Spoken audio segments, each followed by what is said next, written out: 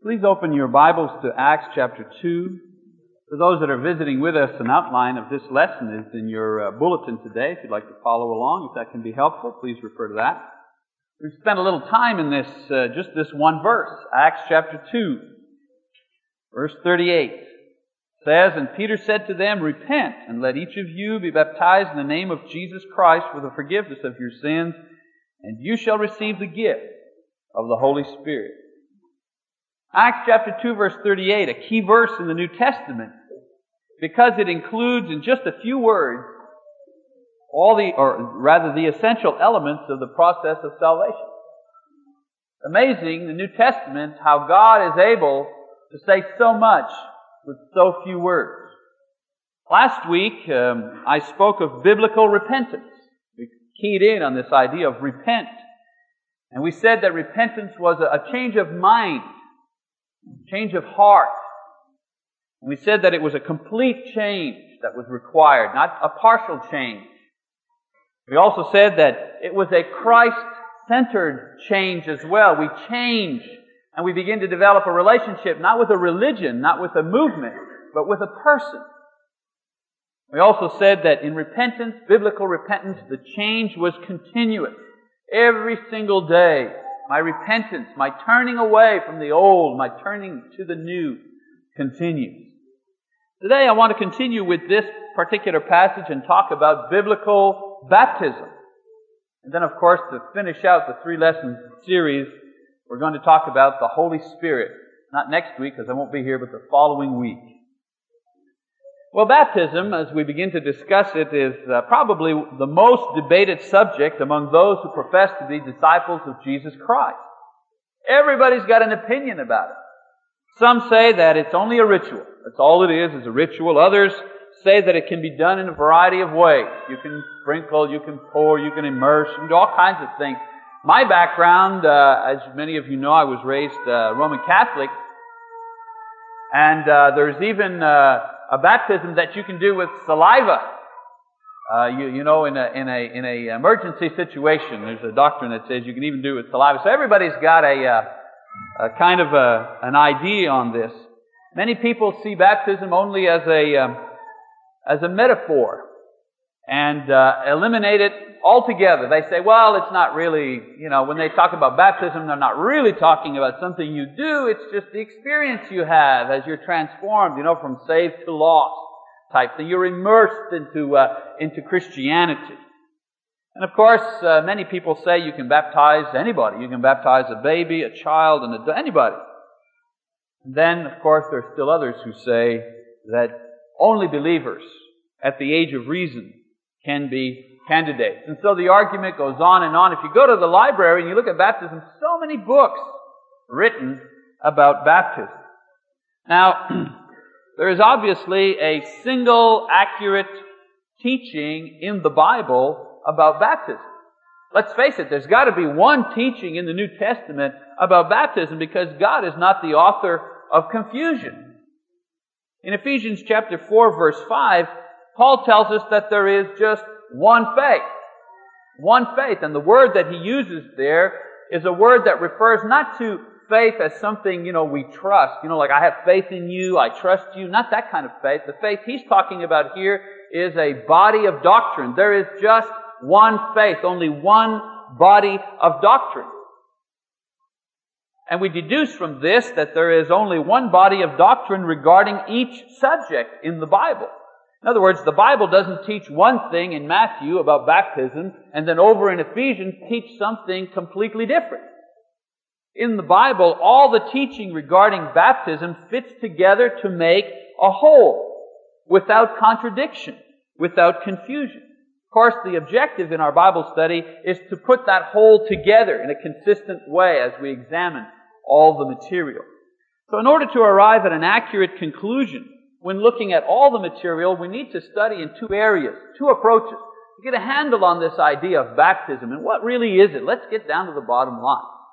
First of all, we need to ask ourselves, what did the people of that particular time understand as they were first taught about baptism by the apostles at Pentecost? And how did they respond? And then secondly, we need to look at what additional information about baptism have the apostles provided us subsequent to that day of Pentecost, which we have access to now that we have all the Scriptures completely revealed to us. Jude verse 3, Jude tells us that we need to contend for the faith. That same word there. Contend for that body of doctrine which was once for all delivered to the saints. So we have all the information here. We don't have to look anywhere else. We have all the information here. Perhaps on the day of Pentecost, the gospel was being preached. Some of the information would come subsequent to that day. The apostles would reveal it as the time wore on. So we have to look at two things. What did they hear on that day of Pentecost? And what is all the information that the apostles provided throughout the New Testament? I believe if we do this, we guarantee that we will know what the apostles initially taught and thus have the direct teaching of Jesus. The apostles did not teach what they thought. They taught what Jesus gave them. After all, Jesus said to the apostles, when the Spirit of truth comes, He will guide you into all truth. John chapter 16, verse 13. The idea is that the apostles spent 3 years with Jesus. I'll ask you, what did I preach on 4 weeks ago? Anybody can give me a title? 6 weeks ago? How about just last week, what was the subject? I even told it to you in this thing. So imagine 3 years of teaching, night and day. Jesus promised the apostles not only that He would allow them or give them the ability to remember everything, but also the Holy Spirit would guide them in accurately remembering, accurately documenting everything that Jesus taught, and even those things, of course, that Jesus taught concerning baptism. In this way, we will have the benefit of all the teachings of the apostles regarding this subject and be able to come to a firm conclusion. Okay, let's begin the first area of study, and that is in the Pentecost sermon. On the day of Pentecost, when Peter preached baptism, what did those people understand by his teaching? If you were a Jew and if you were standing there listening to Peter, what would be going through your mind? That's the first thing we need to look at. Well, first of all, these people understood that baptism was associated with change. That they knew for sure. Because Peter said to repent. And they understood what that meant. It meant to change at the core of their being. Both John the Baptist and Jesus, as well as the apostles, had been preaching the message of change and renewal preceding the command to be baptized in the name of Jesus Christ. In Matthew chapter 3, verses 1 to 6, Matthew talks about how John the Baptist was preaching this idea of repentance. A change was required because the kingdom was coming. And in Matthew chapter 4, verse 17, Jesus Himself preached the very same message. Repent, He says, for the kingdom of heaven is at hand. This call given by Peter on the day of Pentecost was the same message with a similar exhortation to demonstrate a change of heart and mind with baptism. So it wasn't something they had never understood. They had heard this message for years, that a change was due, a change was necessary, and that change accompanied baptism. Another thing that they understood was that baptism was associated with water. They understood that idea. Baptism was a process used in different religions at that time. We seem to think that only Christianity had baptism, but no. The rite with water was something that many pagan religions used at that time. Mystery religions of the era, some of them required a person to be immersed in water, but not just a pool of water. The person had to be immersed in a fast-flowing stream. That was part of their initiation. John was called the Baptist, not because of his powerful preaching, but because his preaching was always accompanied by a call to be baptized in water. Matthew chapter 3, verse 6. And so the Jews were familiar with the idea of water baptism, not only through what they saw around them, not only through the preaching of John and of course of Jesus at the time, but they understood it because they were culturally oriented towards the idea of a purification rite involving water. In Leviticus chapter 14, verse 9, we read about the necessity of someone purifying themselves with water because of a particular disease that made them ceremoniously unclean.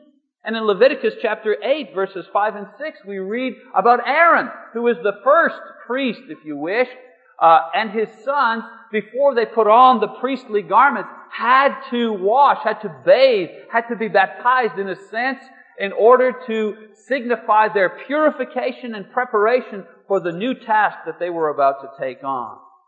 That a person would bathe or wash or be immersed in water in connection with spiritual purification was a well-established idea with both the Jews and the Gentiles during this period. So, what did they understand? Well, they understood a change was necessary. They also understood that this call to repentance was accompanied by baptism with water. They also understood the word that was being used grammatically. Never mind how they had been conditioned, they also understood the word that Peter was saying. You see, aside from cultural and religious significance and understanding, the very word that Peter used was a familiar word. It was a word that was used by John and by Jesus to convey the idea of immersion in water. The Greek word baptizo, that we anglicize, we make it baptized. We don't actually translate that word into English. We anglicize a Greek word. If we were to translate the word that was used by Peter at that time, we would have to say, be immersed or be dipped. The original Greek word meant to dip, and I'll give you a picture. A lot of Greek words are picture words. You would have a large jar of wine, let us say, and you would have a cup, and you wanted to fill your cup. You would dip the cup in the jar to fill your glass. That word that would describe that particular action was the word baptizo. You would dip, you would immerse your glass to fill it. That word took on a special significance for religious purposes with the advent of religious meaning towards it. Now, the other thing that's interesting is that there were other words in the Greek language which signified other types of actions with water. For example, the word to convey the idea of pouring. Let's say you took that same jar of wine and you poured it out, you would use the word balo, a completely different word which was signified to pour. If you wanted to do an aspersion, as the priests did in the Old Testament, they had to take the blood of the bull, and with the hyssop, they had to dunk the hyssop in there, and they had to, on dit asperger in French. In English, we say to sprinkle, right? That was another Greek word that was used there by the writers. And so when Peter called on them to be baptized, his hearers understood what he meant. They understood the word. They understood that what he was calling them to do was to be immersed in water. They also understood that it was an act to signify purification from sin. And he even explains it for them. I mean, he says, for the forgiveness of your sins, just in case there was any doubt why he was calling them to be immersed. And these people on Pentecost also understood that this admonition was not like the Old Testament purification rites done repeatedly by the priests at the temple, or merely a preparation for the kingdom to come, but rather a baptism in the name of Jesus. When we say in the name of Jesus, what he meant was by the power of Jesus, by the authority of Jesus, by the command of Jesus, in response to Jesus Christ. It wasn't just a generic washing. Like in the law, in the Old Testament, it was a generic washing for one sin or another sin. This was a command by a person, by the authority of an individual who they knew, and that was Jesus Christ. And not only as a response to Him as a person, but as a response to Him as the Lord and the Christ. In verse 36, before Peter makes the admonition, he says, therefore let all the house of Israel know for certain that God has made Him, speaking of Jesus, both Lord and Christ. This Jesus whom you crucified. So the idea is that He's calling on them to be immersed in water, to wash away their sins, to purify them for sins, and that they are to respond to this command because of Jesus Christ, who has been named Lord and Christ. These people understood that this baptism was necessary for salvation, and without it they would be lost. Just look at verse 40. It says, "And with many other words he solemnly testified and kept on exhorting them, saying, 'Be saved from this perverse generation.'" How can we twist that out of shape? Peter is begging them, be saved. If he's saying to them, be saved, it means that they were lost. And in order to be saved, they had to respond to his exhortation to do what? To repent and to be baptized. So if you were a Jew listening to Peter on that day, you would have understood that baptism was preceded by a change of heart called repentance. That baptism was associated with water and could be described as an immersion in water. You would have understood that it was related to the purification of sin. You would have understood that it was authorized by Jesus, the divine Messiah. You would have understood that it was a response of faith in Jesus Christ, and you would have understood that it was urgent and necessary for your salvation. That's what they understood on the day of Pentecost. And we read that 3,000, not all, but 3,000 came forward and received the baptism at the hands of the apostles. Now there's another area of study that we have to look at to give us a full picture, and that's the idea of progressive revelation. You see, God did not reveal everything all at once in one single moment in time to His apostles. It took time for them to understand many of the things that Jesus was trying to explain to them. For example, there's almost 10 years between the time of Pentecost and Peter's conversion of Cornelius. It took them a long time to figure out that the gospel was not just for Jews in Jerusalem and maybe Jews that were living out among the Gentiles. Jesus had to convince them that the gospel was, yes, for the Jews first, but for the Gentiles as well. It took a long time for them to figure that one out. At Pentecost, the people were, if you wish, preconditioned in their perception of baptism as something to do with water and a change of heart and forgiveness and renewal. The Jews understood that. And so when Peter called on them to be baptized, they knew exactly what he meant and what they needed to do. But Jesus, however, continued to add significance to baptism that it did not have at that particular moment. And we see this in other parts of the New Testament writings. For example, in that passage, Acts verse 238, Jesus reveals to Peter, and Peter declares to the people that baptism is the point where they receive the Holy Spirit. Right? In verse 38, "And you shall receive the gift of the Holy Spirit." As far as the Jews were concerned, before only the prophets received the Holy Spirit. Only the leaders and the kings and the judges, only they received the Holy Spirit. And now through the lips of Peter, they find out that the Holy Spirit is given at the point of baptism. That was something new. And we're going to elaborate that idea in the next lesson on this series. Suffice to say that this was a new idea that hadn't been expressed before. Another idea was that baptism was the means by which someone was added to the church or to the body of Christ. That was something new. Before, circumcision was the signal that a person was part of the nation. But now, baptism was the signal that someone had been added to the body, to the group of people who are called out. In Acts chapter 2, verse 47, it says that Jesus was adding to their number those who were being saved. And in 1 Corinthians, I want to read that to you. 1 Corinthians chapter 12, I believe it's verse 12, he says, "For even as the body is one and yet has many members, and all the members of the body, though they are many, are one body, so also is Christ. For by one Spirit we were baptized into one body, whether Jews or Greeks, whether slaves or free, and we were both all made to drink of one Spirit." It was at the point of baptism that we entered into the holy nation. That was a new idea that Jesus revealed to them at that time. And another idea that was firmed up, maybe not new, but was firmed up, was by Paul in Ephesians chapter 4, verse 5, where Paul tells us there is just one baptism, one Lord, one faith, one baptism, he says. Because at that time there were a lot of baptisms. There was still John's baptism floating around out there. People were being baptized by John's baptism. And there was still the baptism of the priests, the purification rites of the priests. And there was the baptism of the mystery religions. And then there was Jesus' baptism.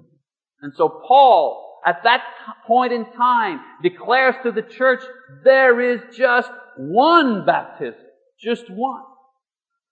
So with time, the disciples deepened their understanding of baptism to include the important ideas such as a relationship between baptism and the Holy Spirit, baptism in the church, baptism and its exclusive nature within the religious world. Now the question that we ask, and I'm trying to answer here, is which one is the one? Paul says there is one baptism, so much argument then, so much argument today. What is the one baptism? Well, there's a way to answer this question. We know that there is only one baptism. And the way to find out which one is the right one, we need to look at the New Testament. There is no, we don't find information on baptism in Sears catalog. We don't find information on baptism in romance novels or adventure novels or movies. The Bible is the only source of information for baptism. So when we review the New Testament as a whole and begin pulling out all the ideas that are there concerning baptism, we come up with the whole teaching of baptism. So if we review the New Testament, here are some basic things that it teaches about baptism. Number one, baptism is authorized and commanded by Jesus Himself as a requirement of all those who want to be His disciples. Matthew chapter 28, verses 18 to 20. He tells the apostles to go out and preach the gospel to all creation, making disciples out of them, baptizing them in the name of the Father, the Son, and the Holy Spirit. So baptism is something commanded by Jesus and necessary for anyone who wants to be His disciple. Number two, baptism is entered into because of faith in Jesus Christ as the divine Son of God, the Savior of the world. Mark chapter 16, verse 16. Jesus says, those who believe and are baptized will be saved. Believe what? That they have to be baptized? Oh, yes. But the faith that is required there is the belief that Jesus is the divine Messiah. If we read in Acts chapter 8, verse 37, the eunuch, the Ethiopian eunuch, asked Philip, asked him to be baptized. And Philip says, you can be baptized if you believe. And what is the response that he makes? Oh yes, I believe that I need to be baptized. Or, oh yes, I believe there is a God. No. His response is, yes, I believe that Jesus is the Son of God. And based on that faith, he went forward to be baptized. And so baptism is an action that we enter into based not on peer pressure, not to please our parents, not to do something nice so we won't argue with our wives anymore. We enter into it because we firmly believe that Jesus is God. Baptism is also something which is preceded by repentance, a change of mind, a change of heart. Acts chapter 2, verse 38. Number 4, biblical baptism is accomplished by immersion in water. The one baptism of the New Testament that remains today is not baptism of fire or baptism with the Holy Spirit or baptism of sufferings. It is a burial in water. Again, in Acts chapter 8, verse 36 to 38, the Bible says that Philip and the eunuch were riding along, and the eunuch says, "Here is water. What prevents me from being baptized?" He didn't say, "Here is fire," or "Here is suffering." He said, "Here's water." The one baptism of the New Testament is baptism with water. It is a burial in water. Number 5, baptism, according to the New Testament, is a point of time. It is something historical, something that happens in the chronology of your life. Baptism is the point in time where forgiveness takes place. Not before, but at baptism, forgiveness takes place. Acts chapter 22, verse 16, Ananias says to Paul to arise and be baptized, and Paul, it says, was baptized and washed away his sins. And so the point of baptism is the historical moment when sins are forgiven. It is the historical moment when the Holy Spirit is given. Acts chapter 2, verse 38. And it is the point where one is added to the church by the Lord. Those things are historical. They don't happen 2 times or 5 times in your life. They only happen once. Your sins are forgiven one time. You receive the Holy Spirit one time. You become a member of the Lord's body one time. And that historical moment is baptism. I know exactly when my sins were forgiven. I know exactly when I became a member of the church. I know exactly when the Holy Spirit entered to me. It was in November 1977. I remember it. That was the moment. Why do you think God gives us a historical moment? Because we are historical people. We have a beginning, we have a middle, and we have an end. So He gives us something that we can point to with certainty to know the difference between the moment that we were lost and the moment that we were saved, so that every Sunday we can remember not only His death, burial, and resurrection, we can remember our death, burial, and resurrection. And finally, baptism, according to the New Testament, is necessary and urgent because it is the dividing point between salvation and condemnation. It's what Peter says in 1 Peter chapter 3, verse 21, when he says, it is baptism that now does save you. Baptism. He could have said, it's repentance that saves you. He could have said, well, it's believing that Jesus saves you. He doesn't say that. He says, it's baptism that now saves you. Why do you think he says that? Because Peter understood the historical nature of this action when things take place. There are many, many references to baptism in the New Testament that elaborate all the ideas that I have just said. But these are the major points regarding baptism as it was taught by the apostles, and their teachings were recorded in the New Testament. That's biblical baptism. Now, two questions that face us, and then the lesson is yours. In light of this teaching, we need to ask ourselves this question. Is this the baptism that we have personally experienced? I mean, if baptism is the dividing point between being saved for eternity or being lost for eternity, I think we should pay attention to what I'm saying this morning, don't you? I mean, we can't afford to fumble here. Sermons are preached with a purpose, and the purpose is change, or enlightenment, or encouragement. Hopefully, you can draw something of all of these from this lesson. But we need to ask ourselves, is this the baptism that I experienced? We need to be sure that we have been baptized in the right way, that's by immersion, and for the right reasons, for salvation. If we've not been baptized for the right reason, we need to be rebaptized. Paul, the apostles, rebaptized 12 people in Ephesus because they were baptized for the wrong reason. They were baptized the right way. They were baptized by immersion, I'm sure of it, because that's the way John baptized. And they were sincere, and they loved the Lord, and they wanted to do the right thing, and they accepted Paul, and they saw themselves, they considered themselves disciples. But when Paul questioned them about their baptism, he understood that they had been baptized the right way, but for the wrong reason. And he went ahead and re-baptized them. If Paul can do it, we can do it. If they felt the desire to do it right and do it over again to get it right, then there's no reason why we should not feel the same way.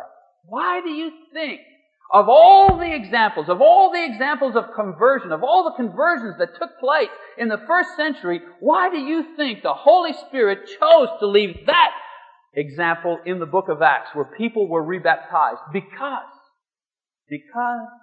it would come up again and again and again and again. And we have a marvelously crystal clear example to guide us in this area. If you're out there and you have never been baptized, in other words, you have never been immersed in the name of Jesus Christ so that your sins could be forgiven, if you have never done that, you are not saved. You're not saved. Some people say, well, that's so harsh. We don't like to offend anybody. And that's right. Maybe not offend anybody. Talk about that when they're with their relatives or they're at work. But folks, we're in church now. This is what it's about. It's about saving souls. If I can't tell you you're lost because you haven't been baptized here, I can't say it anyway. Or perhaps you're one of those people who were baptized the right way, but for the wrong reasons. Why go on doubting? Why not be sure that you have done the thing exactly as Jesus has commanded? If we have not been baptized, or if our baptism is questionable, we need to be rebaptized in order to obey Christ. Then the second question we need to ask is, do we teach accurately this baptism? I encourage you, actually I warn you, not to become careless or foolish in neglecting to teach others this most important biblical teaching. Remember that there is no salvation without baptism. Being nice does not replace baptism. Being religious does not replace baptism. Being sincere does not replace baptism. Only faith in Jesus as God with a repentant heart and baptism saves people from condemnation. Nothing else will do. Nothing else. So this morning as we close out, I encourage you, if you see a need to be baptized, if you see a need to be rebaptized, or perhaps you want to talk with someone about it, we have elders, we have shepherds here who are ready to study with you. We have ministers, we have the saints here. Everyone here is ready to share with you, to teach you, to encourage you. If you have a need in this area to respond now in some way, for prayer, for study, or even to be baptized or rebaptized, we've chosen a song of encouragement. Let's think about what our response should be as we stand and as we sing. And as we sing. And as we sing. And as we sing.